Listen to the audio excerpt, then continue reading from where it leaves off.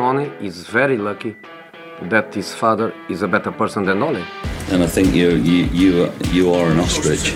Next Tuesday, April Fool's Day, he's the biggest fool in Manchester, and that is you, David Moyes. Football heritage. No one wants to be a fullback as a kid. No one wants to grow up and be a Gary Neville. But unfortunately, crimes and wars will multiply. I love football. Hello everybody, welcome to another episode of the Baller Boys podcast. I'm your host, Vis, and today with me are my two very close friends. I have Rahul. Hello. And Kaiser. Hey everyone. So guys, we just want to say thank you very much for the continuous support that you've shown so far. It's been very encouraging, and we hope that you're enjoying these podcasts that we're releasing. And today's podcast is going to be a bit different. I understand that the previous pods, the pre-season ones, were mainly teams that we chose that we wanted to do a highlight on and go through the overview of the team, the transfers they've been making and looking forward into the league. But this podcast, we're going to have three main segments, and all these coming podcasts are going to be the same. So the first segment would cover the hot topics revolving around the world of football. And then the second segment, we're going to review some of the matches, some of the notable matches that we think that is worthy talking about. And in the third segment, we're going to do preview of the upcoming bigger games that we want to talk about as well. So guys, the fans are back. What are your thoughts on that? It's so good. It's so good. Not only just watching on the TV screen, but also yesterday, you know, we want to say the Baller Boys were there, but I was lucky. I think everyone knew. But I was lucky enough to get a ticket for the first home game at Anfield against Burnley. That's cool. For someone who's only been at Anfield literally a handful of times, I think that was like my 6th or 7th time.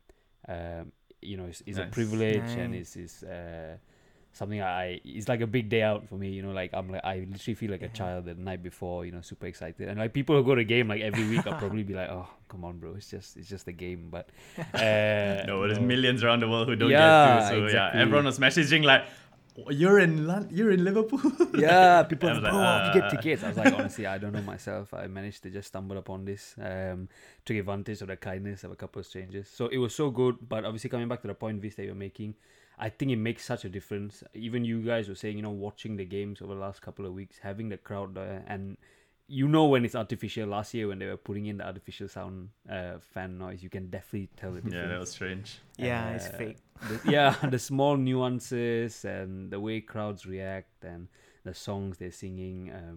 It was great. And I think you can see it on the pitch as well. The football's been so much more enjoyable.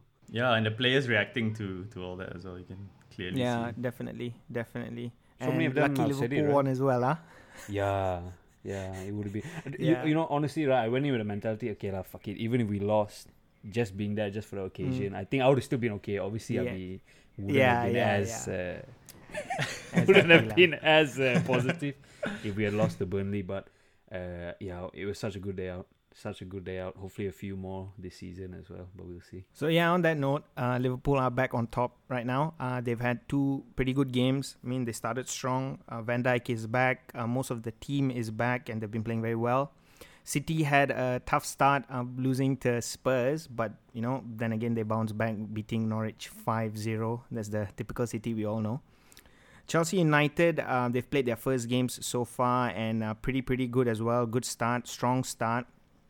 Just to note, at the time of recording, we're recording this at Sunday evening. So some of the matches have not been played, which are part of the second game week. So we have United playing later tonight, Chelsea playing later tonight as well. So from the big teams, all pretty good starts. But the surprise so far for me, I think Leeds have been a bit poor. The first game, I understand, you know, losing to United 5-1, but even the second game against Everton that we saw last night, me and Kaiser watched that game. It wasn't so great, right, Kaiser?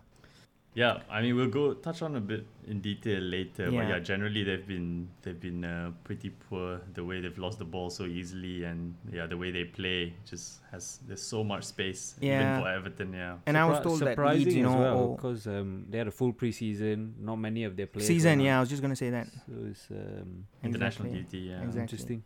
So maybe hopefully they'll pick up their fixtures turn for the better in the coming game week. So hopefully we'll see them, you know, turn the results their way. So besides Leeds, out of the promoted teams, I think Brentford are doing relatively well. They beat Arsenal in their first game, so that's 3 points. Second game, drew to Crystal Palace 0-0, but 2 clean sheets for a promoted team in their first 2 games. I think that's pretty good. They're doing pretty well. Yep. And then besides Brentford, Brighton doing pretty decent as well. 2 out of 2 wins, and they're sitting second on the table as of the time of recording. And I just want to say, guys, this season with the fans being back, of course, that's a big plus. I would say that the teams are more balanced this season. I mean, when you talk about City squad, you look at Chelsea squad, look at Liverpool, look at United. These teams, all of them have a chance at the title, I would say. If everything goes well, either of these 4 teams can actually win the title. So I'm trying to say that I'm not trying to say that United are going to challenge for the title or anything like that. Let's not get carried away. But what I'm trying to say is, as opposed to the previous seasons, the last 2-3 seasons, it was always a 2-horse race between Liverpool and City. But this season, it's been a bit more balanced and it's more exciting, more competitive. I think especially Chelsea and United strengthening. Those are the 2 key ones, I think. So on that note, guys, Chelsea strengthening. So they've brought in big signing Lukaku. What are your thoughts? I mean, there's no doubt he's an elite finisher. And you can see his past record in Europe. I think in 1920 he scored 31 goals, 51 games. Next season, 30 goals in 44 games. He's looking leaner and fitter from his time at United. I think there's loads of pictures circling around on that. Yeah, is this a thing? Is this a thing that he was fat at United? Because I've seen so much of this. Oh, he's come back now and he's so fit. He's so lean. He's a professional footballer. Like, surely he wasn't fat before. No, but the pictures are quite telling, right? Unless they chose like preseason pictures or something. What I'm seeing is, I don't remember Lukaku being that fat, bro. Like, they're just overdoing it now. Yes, I think it's that as well. Yeah. It's like, wow, look at him, he's so lean. He went to Italy and he lost so much of this weight. No, okay, let's be real. But I mean, coming back to that question, I think he'll do well. I think he'll do really well. For 2 reasons. I think he's 28 years old, so he's coming into his prime now. He's, as you were saying there, Kaiser, better than 1 in 2, a better goal record than 1 in 2, right? So I mean, that's what you look for in an elite striker. And he's coming into a team which is already so good, champions of Europe. They're already a stacked squad. I think he'll only complement them further. So, yeah. Yeah, I'm just interested to see how he'll fit in because, I mean, okay, yes, he's a fast player as well, but he plays with his back to goal a lot of the time as well and loves to turn the last defender. I think Werner and Havertz offer very different things. Yes, they created a lot of chances. You'd think like Lukaku will come in, he can fit in and he can put away all those chances, but he might change the way they play as well. So I'm just interested to see how he fits in. Yeah, he's overall, I at his time at United, he was never a flop in my personal opinion. He had goals. I mean, like we talked about, his goal scoring record, I think over the last 9 seasons, always 1 goal in 2 games. So he's been a consistent goal scorer. He's strong, he's pacey, decent finisher, but he has a poor first touch. That's the thing with Lukaku, right? So many of the Chelsea fans have been telling me, under Conte he's improved his first touch and all that. Yeah, this is what I like the most, At United, they were giving him so much shit, bro. But when Lukaku's back here, right, at Chelsea, Lukaku, world-class striker, bro. World-class striker, So, like, yeah. Overall, I'm outside Rahul. I'm going to say he's going to do well, but he's not going to, for me, I mean, these are strong words, but I don't think he's going to be 100 million good, Like, really? Wow, top scorer, golden boot. What's 100 million good? No. What's 100 million good? 100 million good for Let's me. Let's put it in terms of goals. Golden boot. Okay. But that's relative, right? A golden boot's relative. You could have 300 million players. So just because you win. Let's say goals, objective goals. 100 million good, fine. 25 30 goals. 35 goals. Come on. 35 goals. 30 goals. When's the last 35 goals. Yeah. Really? Wow. No. Wait. So you're not saying in the. You mean overall? No, not in the league. Oh, not in the league. Overall, Fine. overall, Yeah, $100 million that's striker. crazy, Yeah, okay. I think he'll get 30 goals. I think he'll get 30 Every goals. game. 30. That's 30 how This he goes season, 35. you're now. saying. Yeah, 30 goals for full season. But yeah, he's not gonna flop. No way he's gonna flop. He's gonna score for sure. He's gonna score.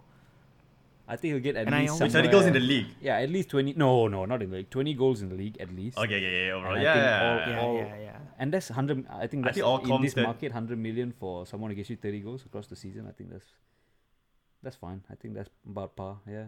Moving on, another goal scorer, Harry Kane. What's going on with him? Huh? I think he's gone. I think it's all put in place already. The only reason I say that is just you see the way Spurs are spending the money. If Harry Kane wasn't moving, I don't think they would have made the signings they are making. I don't think they'd be spending the money they're spending. So I think they're doing the same thing like how they did it with Bale.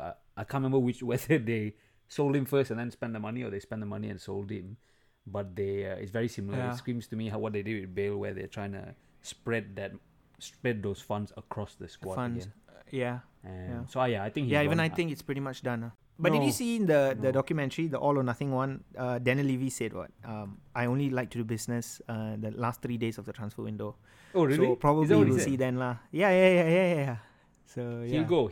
Well, a big thing is Kane. A big thing they mentioned, similar to Sterling, they don't have actual like external agents. They're either handling it themselves or like his family basically are his agents, which they say like big agents help with all these negotiations and stuff like that. So Interesting.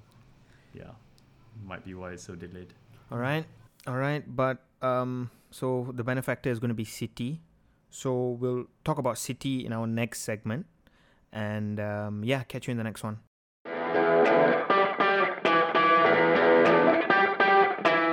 So City versus Spurs. Let's talk about that game first. And for those of you who don't know or probably missed it, City lost that game to Spurs 1-0.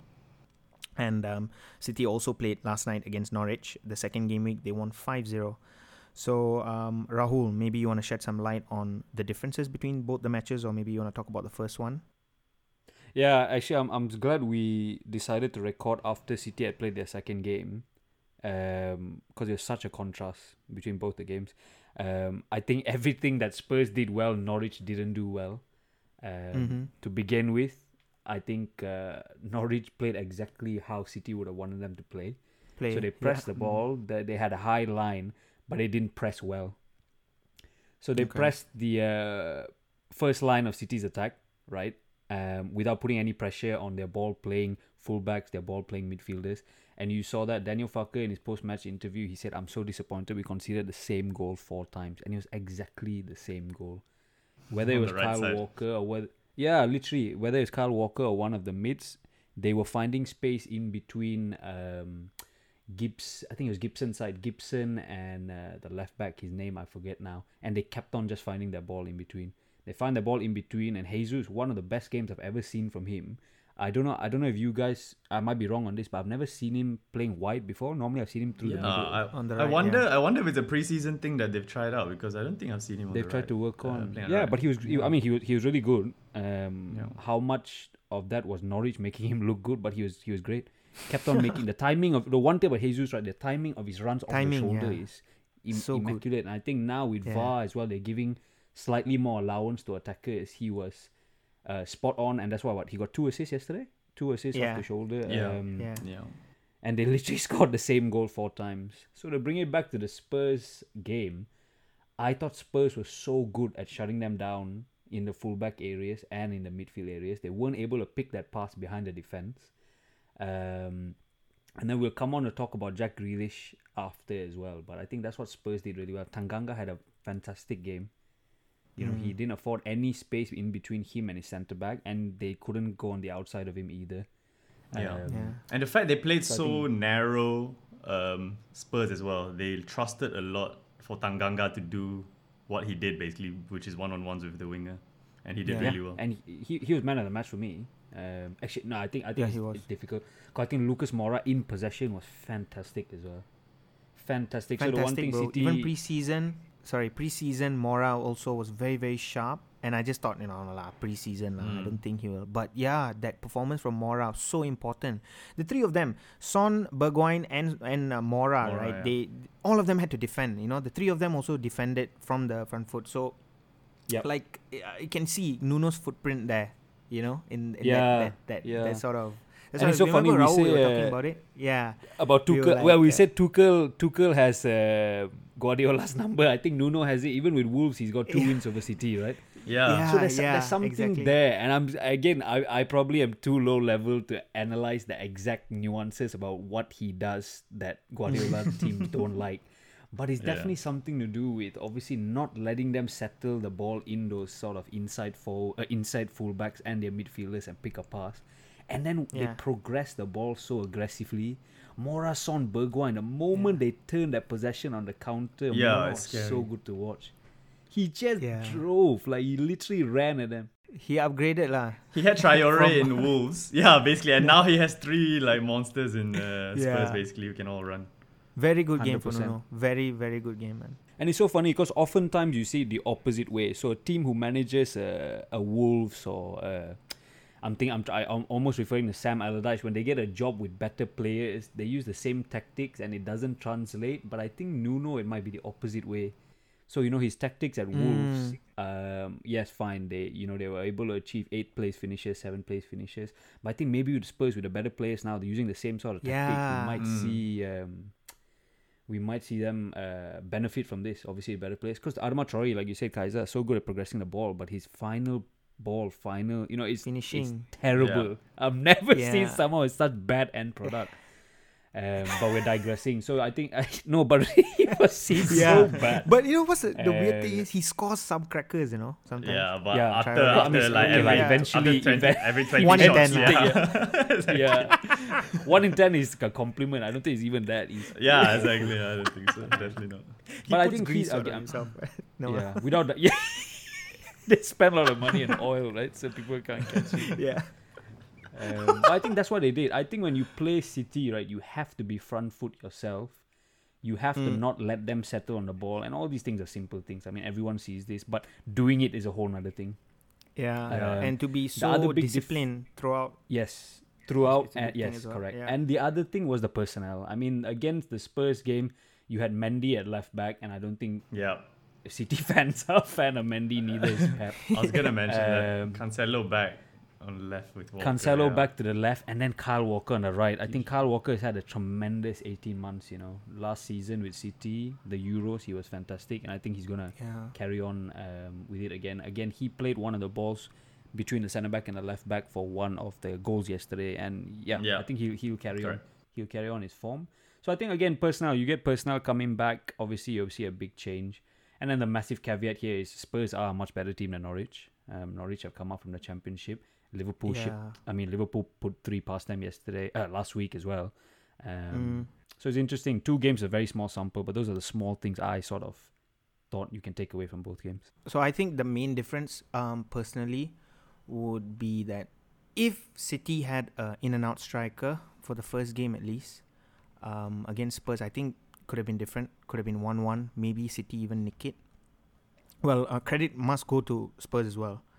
But I really think City still need a striker more than anything. Yeah, you can say the last game 5-0 against Norwich, they didn't have a striker, but they still scored 5 goals. Yeah, but the big games, you're not going to play Norwich in the Champions League final or anything, bro. You still need that in-and-out striker, and that's my personal opinion. Yeah, and I think that's what Pep sees as well. I think he wants an elite finisher again.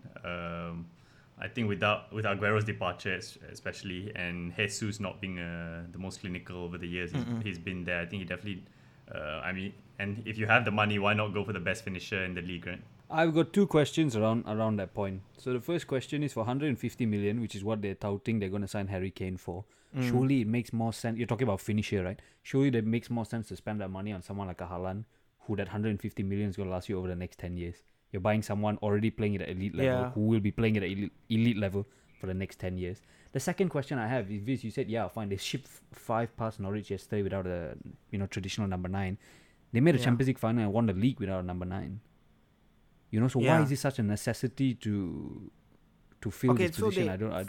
For me, it's like okay, last season they won the league, yes, but they scored what? Kaiser, you had the numbers. They scored what? 20 less goals than the previous seasons. Yeah, more than that. And then I just feel it's not sustainable, in my personal opinion. Maybe the game is evolving. Maybe I'm behind here, but I don't think it's sustainable to sort of, go on without a proper number 9. Like the whole of City's recent success, right, over the last 10 years has been on the back of like Aguero, Aguero has made sort of City who, City are, and he's so important, and there's a void that City need to fill. So yeah, fine, they won the league and they lost the Champions League final, but probably if they had a striker, they would have won the Champions League final and the league as well. This is what I'm saying, and I think any City fan would agree with me as well. So I really think possibly. City need a proper number 9 still. Yeah, I think we do see also the game evolving. A lot of teams don't have proper number 9s. I think with Liverpool, especially with Mane and Salah on the wings, a lot of teams have false 9s. I mean, Greenwood you see playing as a false 9 as well, basically, and linking up play and all. But I feel that City don't have enough of clinical finishers on the wings, right? Like Sterling and all. They don't put up enough consistent numbers. So I think they want to make sure they have that consistent elite finisher. I think. Bro, I just want to pick one point that I watched the whole game, that City and Spurs game. There was this one chance Ferran Torres had. It was like a half chance, sort of, But if you had put Vardy in that position, it would have been a goal, 100%. It would have been a goal. He had that one chance. It was from a free kick or from a corner. I can't remember. It was just a cross goal. So yeah, it's moments like that where I feel like an in and out number 9 would bag those goals. Like an Aguero would bag that goal. But I think the Haaland argument is a great one, especially with very good argument. With Chelsea buying Lukaku, surely City are in the front seat too. And Haaland's dad played for City as well, so exactly. There's the connection there, right? So yeah, moving on. Let's talk about the other side of Manchester United. So the first game against Leeds, I just want to remind you all again, at the time of recording, United have not played yet. They'll play later tonight against Southampton, but we'll talk about the game versus Leeds. 5-1. So Bruno Fernandes was the man of the match with a hat-trick, and his first hat-trick for the club. So far, Bruno Fernandes has 43 goals and 25 assists across 81 appearances. So that's 68 goal involvements in 81 appearances. And I think that is outstanding form. We saw a dip sort of towards the end of last season, and even Ole had come out and said that he overplayed Fernandes, and I think it was due to a burnout. And the Fernandes that I saw against Leeds was a very fresh, pumped up, I'm just going to go for it sort of Fernandes, and that was the Fernandes that was very evident in the beginning of last season as well. So maybe, I don't know, maybe I'm being a bit biased here, but I feel a fresh Fernandes is a really, really top elite player. So I would say. And he had a great game. And another person that I wanted to highlight was Greenwood as well. Greenwood played fantastic that game. And Ole kept praising him, right, Raul? Remember you mentioned? He's a man now.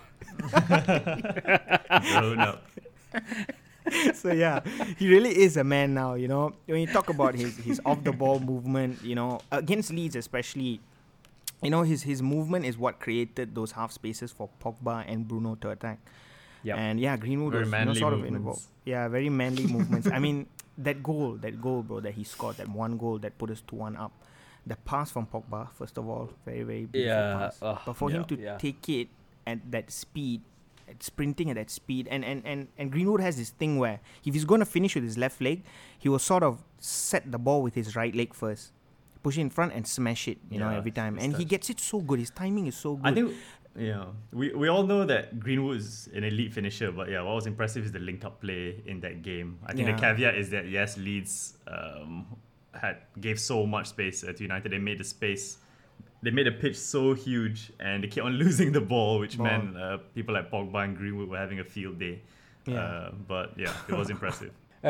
What I was just going to ask is, what happens when Sancho as well? So we got Sancho, that's one thing. And then when Rashford comes back from his injury, what would you say is United's best front three?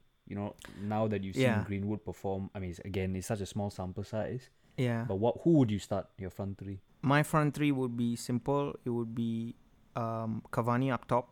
Behind, it's a 4-2-3-1. I'll play a 4-2-3-1. Cavani up top, Rashford on the left, Sancho on the right, Bruno Fernandes and CAM, and then Pogba alongside someone we haven't signed yet, a CDM, a proper CDM. I would say that would be United's no space for Greenwood. Lineup. Yeah. So okay, fine. Let's talk about Pogba. I think we have to talk about Pogba. I've been getting some slack for the 30 million abuse. So yes, I admit 30 million was a bit too low for him. 35 now. But that doesn't change that performance. 4 assists, 1 game, amazing performance.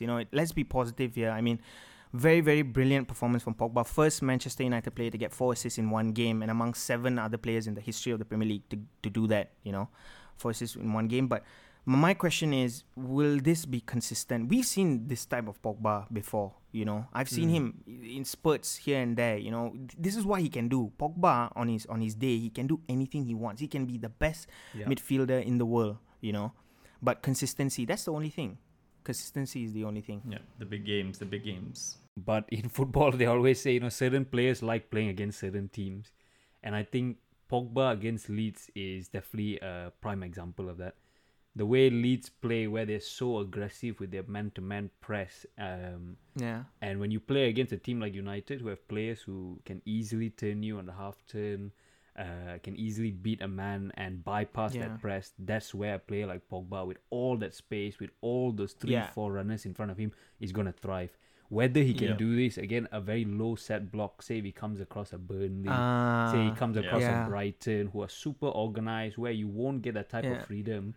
I think that's where the question is. Like you said, there's no question about the talent. There's no question that he can be a world beater on the day.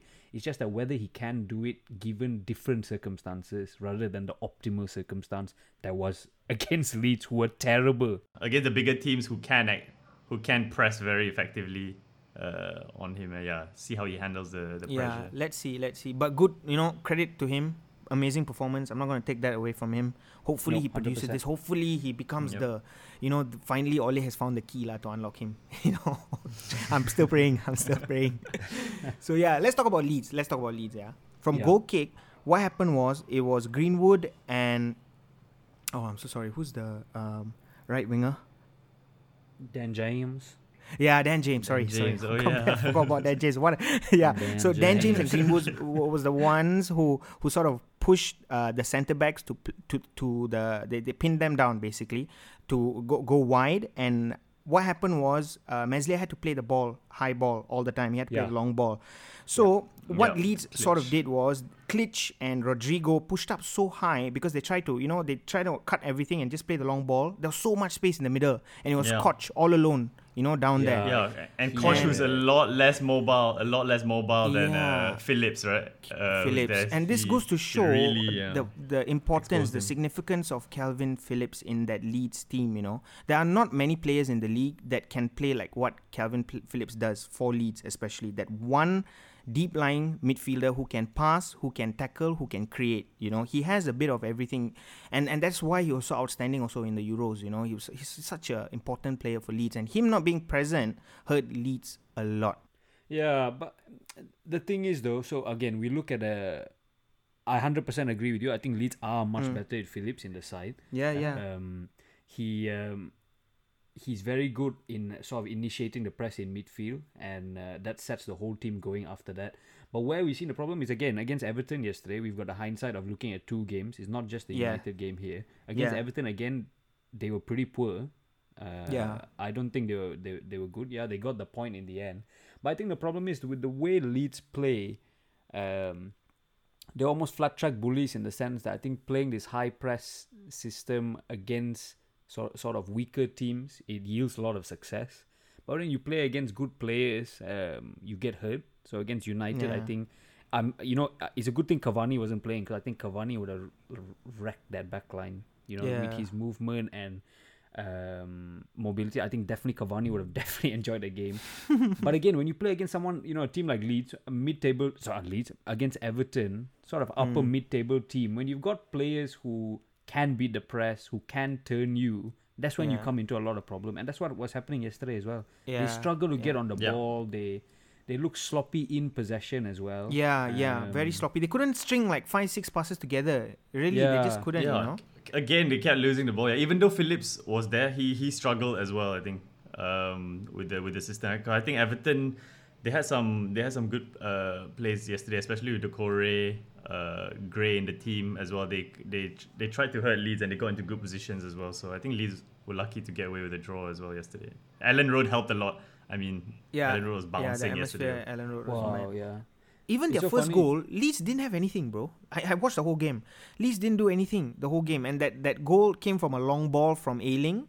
And then Rafinha sort of put Bamford through. And it was Keane's mistake. Keane, God knows what the hell he was doing up there. He pushed up and they just scored from that, that sort of like resurrected them. And then 1-1. And then Gray put them off again. 2-1.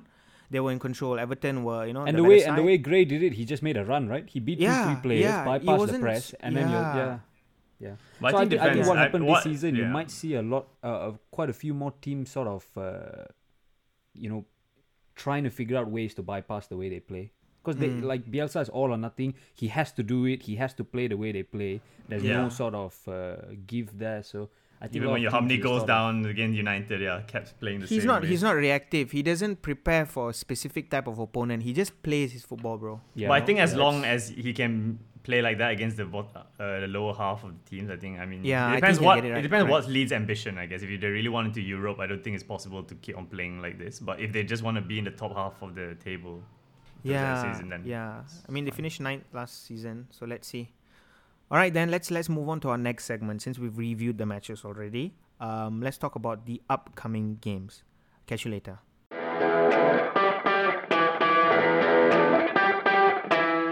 So the first upcoming Ah. the first upcoming game that we want to talk about is Liverpool at home to Chelsea. I don't think this time would be as straightforward as before. I don't think Chelsea will be able to use the same tactics as they did the previous time. The long balls over the top to hurt the Liverpool defensive high line. I mean, Van Dijk is back. And I just want to ask you guys, how confident are you for this game against Chelsea? Come on. I mean, more confident than last season's one, I would say.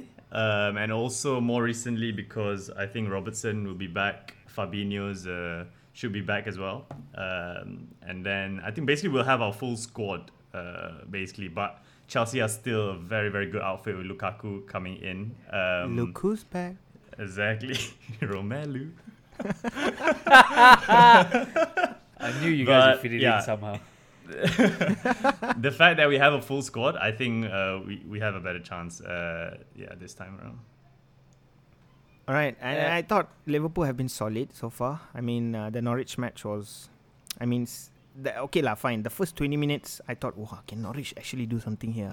But then after that Jota goal, that's it. You silence the crowd, and it was just Liverpool from then on. Very professional performance. Yeah. Oh my God, Van Dijk as well. I mean, you just mentioned Van Dijk, like his diagonal balls in Norwich, especially that game. He just set up so many of our attacks. He makes such a big difference at the back, but also going forward. Yeah, his long balls are really so good. So accurate, like a midfielder, Like most of the time it lands on the winger, or if it doesn't, like we'll press the second ball as well and usually get that. So it's so effective. I think this season we'll really appreciate everything we've lost from the injuries last year. That'll be, it's from what we're gaining compared to last year. I think we'll definitely. So something like you said, Kaiser, those diagonal balls now is when you see it play, you're like, so wow. apparent as well now. So obvious. It just gets us up the field, and like you said, that we can press that second ball so well. Jota does that so well. So yeah, it's just nice to have them back. But coming back to the Liverpool Chelsea game, I think this is the first proper test. I mean, which goes without saying. All respect to Norwich and Burnley, but if a team wants to be challenging for the Premier League, if a team wants to be challenging for the league, you have to beat these teams, right? There's no two ways about it. Yeah, I have to. So that's fine. Obviously, you're happy as if you're a Liverpool fan, you're happy for the 6 points there. But this is the proper acid test, right? This is we'll test Liverpool in two aspects. Can they get back to scoring consistently like they did 2 years ago? Are they going to have the problems they had last year? And the bigger question than that is, yes, we've got a personal back. Van Dijk is back. Matip is back. I think Robertson will be back, which is good. All credit to Tsimikas. I think he deputized very well. Yeah. But especially those the crosses. big question mark would be defensively. How are we going to do? Title-winning season was built upon defensive solidity. True. We need to get back to Anfield being somewhere where you find it very, very, very difficult to score one goal, let alone 2, 3. So we'll see. Two big questions. Okay, I want to quickly ask you guys something. Do you think Van Dijk he'll be back to his prime? Like, do you think he can come back? I mean, it's tough to say. I mean, you can only hope. It is sometimes a career-changing injury for people, right? The Yeah, ACL. exactly. It's not a small injury. You can also, speak for know, yourself, so- Vis. You've gone through the same. Yes, exactly. Never the same. Never the same on the futsal pitch again. Playing at that high level. Yeah. Or never seen intensity. on a futsal pitch after that. But yeah, we can only hope. But I think, touching on the defense overall, I mean, we did concede quite a few chances. I mean, Alisson makes some of the stuff look so easy, and some key saves he made. Simple things he does, like catching crosses and punching like out of corners. Like Burnley tried to cross so many times and he made it look so comfortable. But yet, even in both games, he made some crucial save, especially the Norwich game. So yeah, But definitely organised. Compared to last season, this season you all are much more organised at the back. Yep. That's for The sure. personnel, The for way sure. you all play your offside traps and all that, like yesterday's Burnley game, so good, so good. Matip has been excellent as well. Yeah. Been But playing the well. question is, again, there's a big difference against Ashley Barnes and Chris Wood when you play against Oh, yeah. Lukaku, True, bro. Very Mount. true. You know what I mean? I think so. I Yeah. think it's a big question. And even then, right? Dwight McNeil, who I think is a great player, he caused a bit of trouble yesterday. We still considered, Alisson still had to pull off quite a few saves. So I think it's still a big question mark, lah. It's still a big something that they need to answer. But still, 2 clean sheets back to back. I still think it's good, decent. For sure. But Chelsea, different animal. Let's talk a bit about Chelsea in their game. Kaiser, you wanna maybe talk about that? The game against Palace. Yeah, I mean, again, we've only seen one game at the point of recording, and it's without Lukaku, James, Kante, Chilwell, who are still to come in. But yeah, I don't think you can take too much away from that game, although they did look very strong. And the fact that all these people are still coming in, their squad depth looks very, very good for this season. I expect them to challenge for the title for sure. Do you think Chelsea have a better squad than City overall? Would you say? That's a good question, right? That's tough to say. I think both of them are up there. Both of them are up there by themselves, right? So it's between both of them. I think depth not as much though as City. I think defensive and centre mid, especially like the attacking Chelsea is good lah. Actually, Chelsea's like second I don't know. team. I think they really have good players. Even defensively, Definitely it's up good, there, though. You know, Yeah, it's good. I think it's a coin toss between both of them, between who's got a better squad. But I mean, so you think looking- Lukaku will start the game? The Liverpool game? Yeah. I think so. I think he won't start today against Arsenal. I think he'll probably come off the bench. So it'll be interesting to see what he does with the front three, whether he'll play a front three which includes Lukaku or whether he'll do a 4-2-3-1. Yeah. So I'm really excited That'll be interesting to see. What he goes for. I think Mount and Havertz probably will be the 2 starters on either side. Pulisic is COVID positive. I don't know. Maybe would he play a 2 with Werner as well? There's so many I think ways he could do it, you know? Exactly. Yeah, I think that could be a potential lineup. Whatever the case be, when every time post-match interviews or whatnot with Tuchel, right, he always mentions he always talks about how he wants to prep the team to support Lukaku. So Lukaku's nailed on. He's going to be the main leading man up front. You know, there's no 2 ways about it. But to see who would support, because Havertz can play in a 2 as well, and then there's Werner as well. So it'll be interesting to see what happens. It'll be very, very interesting to see. I think Lukaku definitely causes a different sort of problem that we've not faced so far this season, definitely. Yeah. Ashley Barnes and Chris Wood, I think Matip and Van Dijk were quite happy with that challenge. They both are very aerially dominant, so I think they were happy with that. I think Lukaku is such a well-rounded striker. He can do it in the air, he can turn you, he can make the run off the shoulder as well.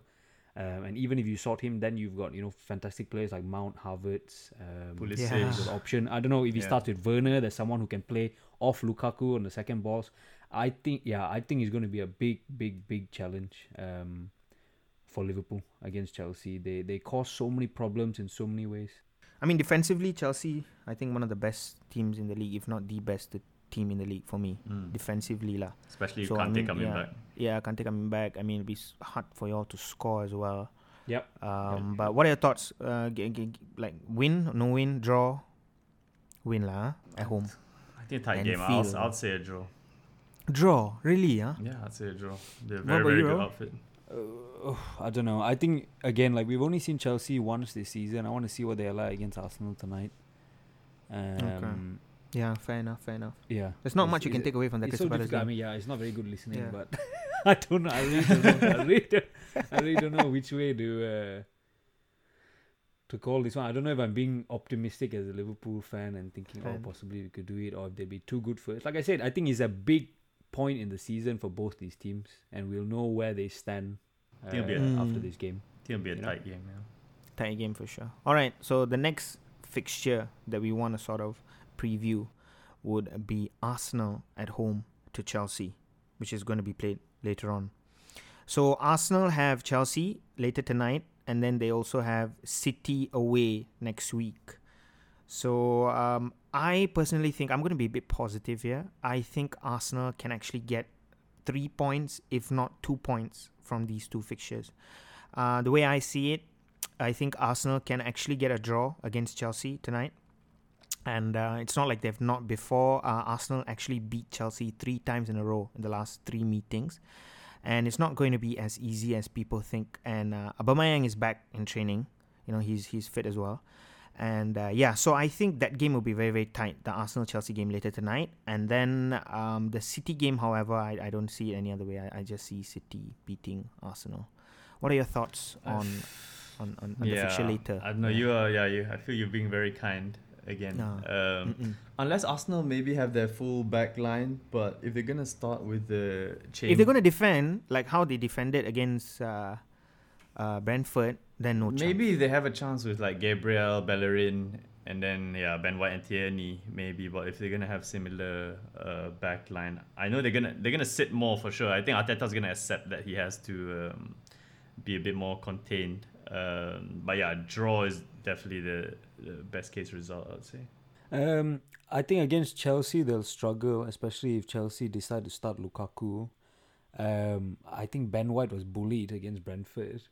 He was. Tony won almost everything. Yeah, Tony. I mean, I don't think Tony is he's not huge by Premier League standards, and he was able to win most of the aerial battles there. I think Chelsea, obviously, if Lukaku doesn't start, they don't tend to play that way. It's more off the shoulder, and so maybe it might suit Ben White in that sense.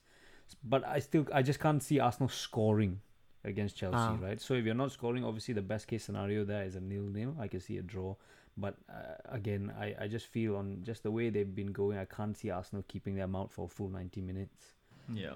So which game do you think would be easier for Arsenal at least? I you think the think Chelsea game would be easier or the I think City game? The one thing to say about the City game is they've got a blueprint, right? A team has beaten City this season. Whether they can sort of try and emulate what Spurs did, which I think they can. I think the squad defensively is not too dissimilar. So if they can keep it compact, if they can make sure they don't allow space between the fullbacks and the centre-backs that let City in behind, possibly they might repeat it. But I think, again, when we go back to the Spurs game, now we're looking back that they lost fine. But you got to think about Mahrez missed the sitter, Cancelo missed the sitter. City are a good team. You need a big element of luck to beat them as well. And I just the way Arsenal are, as positive as you want to be, I just don't see them getting any points out of the next 2 games, which is difficult. And with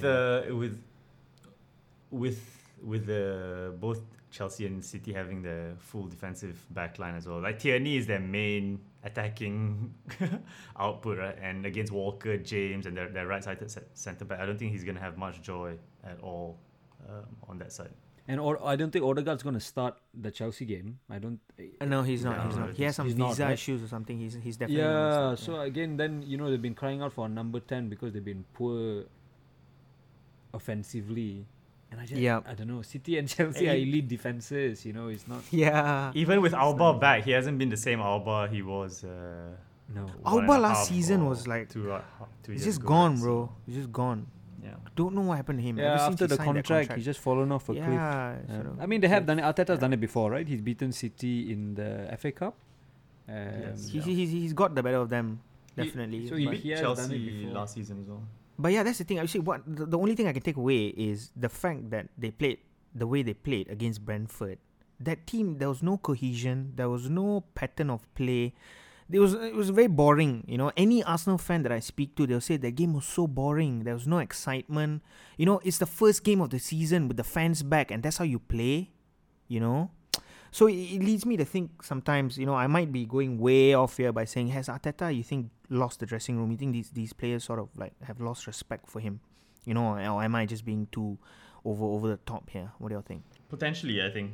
I mean, the players ultimately have to play for themselves, but I think the players themselves, I mean, they always say Arsenal lack leaders, and because based on the people who they appoint and stuff, but I think it's not just Arteta's fault. I think it's just the whole the squad as well as the structure. I find it hard to make comments about losing the dressing room and stuff unless either playing personnel or someone close to the club explicitly say those things. Says it. Yeah. But I think the thing with Arsenal is that Arteta's been trying to implement things that he wants the team to play, and it's quite evident that the players struggle to do those things, and I don't know if they can. So I mean, just one small thing which I've noticed is they constantly try to play out from the back. Leno looks like he hates doing that. At one point during against Brentford, they pressed them pretty high, and at one point Leno was like, honestly, sod this. I'm just lumping this. So it comes back to the thing where at a point, it's good to stick to their values. It's good to stick to a certain way of play and keep going at it, right? That's your belief. But I think is Arteta trying to implement a style of play? Is he trying to do things with the players at Arsenal which the players are not good enough at doing? I don't know. His background is coming from City. Is he trying to implement stuff that he thought worked well at City? But when we talk about Man City, we're talking about literally the best players. At their own positions. Do you get what I mean? If you go to so is and let's be real, that's not the case at Arsenal at the moment. So we are trying to implement things with players who are not able to, and this might be coming back similar to the things we were saying about Leeds earlier. You're trying to play a high press for players who might not be able to implement it at the highest level. Is it the case that you need to literally sit down and be like, this is not working, let me play to the strengths? The core of the Arsenal team are good. Saka, Tierney, Gabriel is a good centre-back. I think Ben White is a good player. The core of the team is good. Arsenal have spent and they've reinvested in the whole spine of that team for Arteta. They've got him a whole new spine, right? All the way to Ramsdale. So look at the strengths of those players and maybe try to find what suits the players rather than have something in your head and try to force this upon players which is evidently not working on. He said, 2 full seasons now? Yeah, exactly. I was going to say he's been given quite a bit of time now and a few transfer windows, and if he doesn't see that from the start, then he should be adapting to that. So okay then. I think that pretty much sums up our podcast for today. But before we end it, we like to play this game. It's called a Score Predictor. So among the three of us, we give our sort of score lines that we think for these games that we just discussed, the upcoming games. And if we get the correct score line, the person gets 3 points. If we get the correct result, if it's a win or lose, we get 1 point. But if we get either of those, we get none of those correct, then it's 0 points altogether. So the first one that we want to talk about is Liverpool versus Chelsea. Rahul, what is your prediction? I'm going to be optimistic, I think. So early in the season, I think you need to be. So I'm going to go Liverpool 1-0. I think hopefully we can. Wow. Somehow, hopefully. I think we look good going forward. We got options to come off the bench as well. So I think the big question mark is whether we can keep Chelsea out. And I think if we can keep them out, I think we got a good chance. Kaiser, what about you? Yeah, I'm going to add a Lukaku factor in there. So I'm going to go with the draw. So 1-1. Fair. I'm also going to go for 1-1. That's all. My scoreline is the same as Kaiser's. Okay, so the Arsenal-Chelsea game. I'm going to start this one. I think it would be 0-0. I think it's going to be a 0-0, 0-0 game. And what about you, Raul? I don't see Arsenal scoring. And just based on what we've discussed just now, I see Chelsea winning 2-0. So I think 2-0. 2-0 Chelsea. Okay. Yeah, I'm going to go with the same result as well. 2-0. 2-0 and Chelsea, I think, you say Arsenal is at home, but actually I think that might do them no favors. Work against them. Because Arsenal fans turn against them. Now they're going to really be on Arteta's back, I think Arteta was very lucky last season. No fans in the stadium. They play shit also, nobody to boo them. But this one is going to be a test. All right, then we've got our scorelines for that last fixture, which is next week, Arsenal away to Man City. I see this as... Okay, fine. I don't want to say it first. So, Raul, you went first. I went first. Okay, Kaiser, Kaiser. Come on. Yeah, I think it'll be 4-0 to City. No? It could be. I'm gonna do a modest 2-0. I think Arsenal will hold up well for maybe the first half, and then I think City will grow into it, and they'll just crumble. Yeah. Jackie boy. So Rahul, you? 3-0 City. Oosh. Yeah. It's a tough one, man.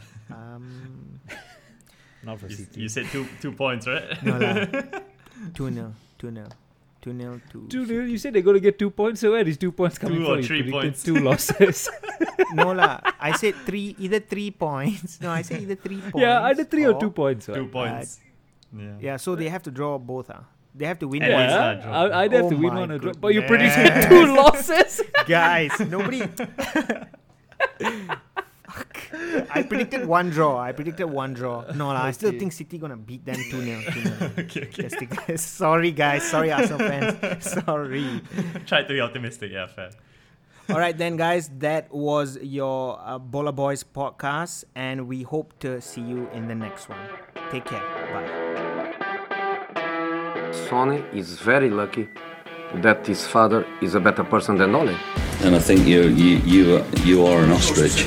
Next Tuesday, April Fool's Day, he's the biggest fool in Manchester, and that is you, David Moyes. Football heritage. No one wants to be a fullback as a kid. No one wants to grow up and be a Gary Neville. But unfortunately, crimes and wars will multiply. I love football.